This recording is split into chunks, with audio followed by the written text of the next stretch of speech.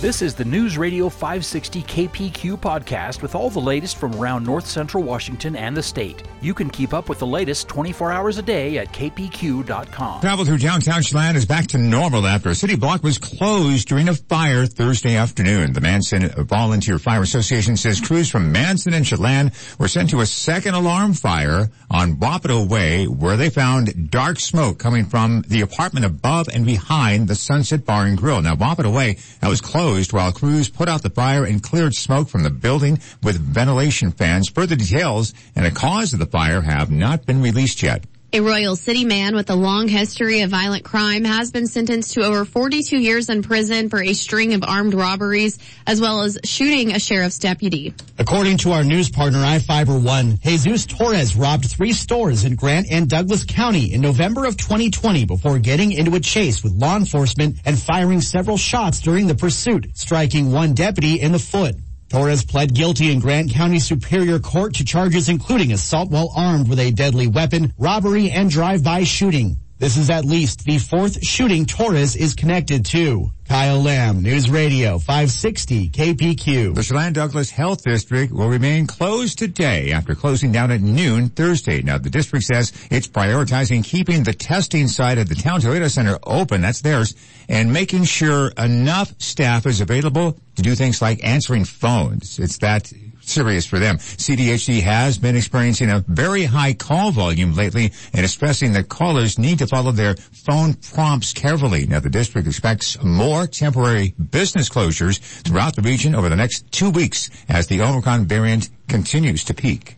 The Grant County Health District is reporting 5 more confirmed COVID deaths since the start of January. Misty Aguilar with the Health District says the passings bring Grant County's total to 231 since the start of the pandemic. They were all females and 3 were unvaccinated. 2 have unknown vaccination status. They were residents of Moses Lake and Ephrata, ages 40s, 60s, 70s, and 90s, and they all had underlying health conditions.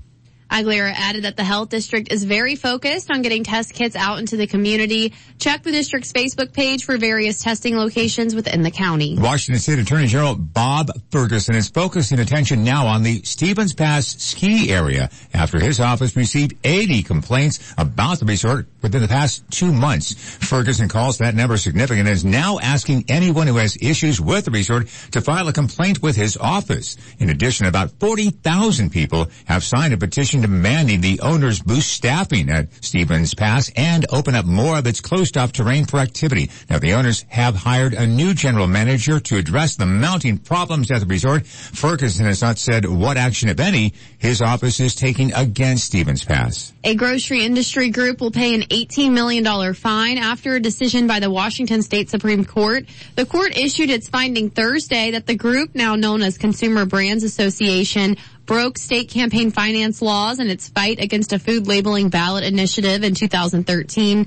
The group spent more than $11 million against the initiative that would have required labeling of genetically modified foods, but did not reveal large donations from companies such as Coca-Cola and Nestle.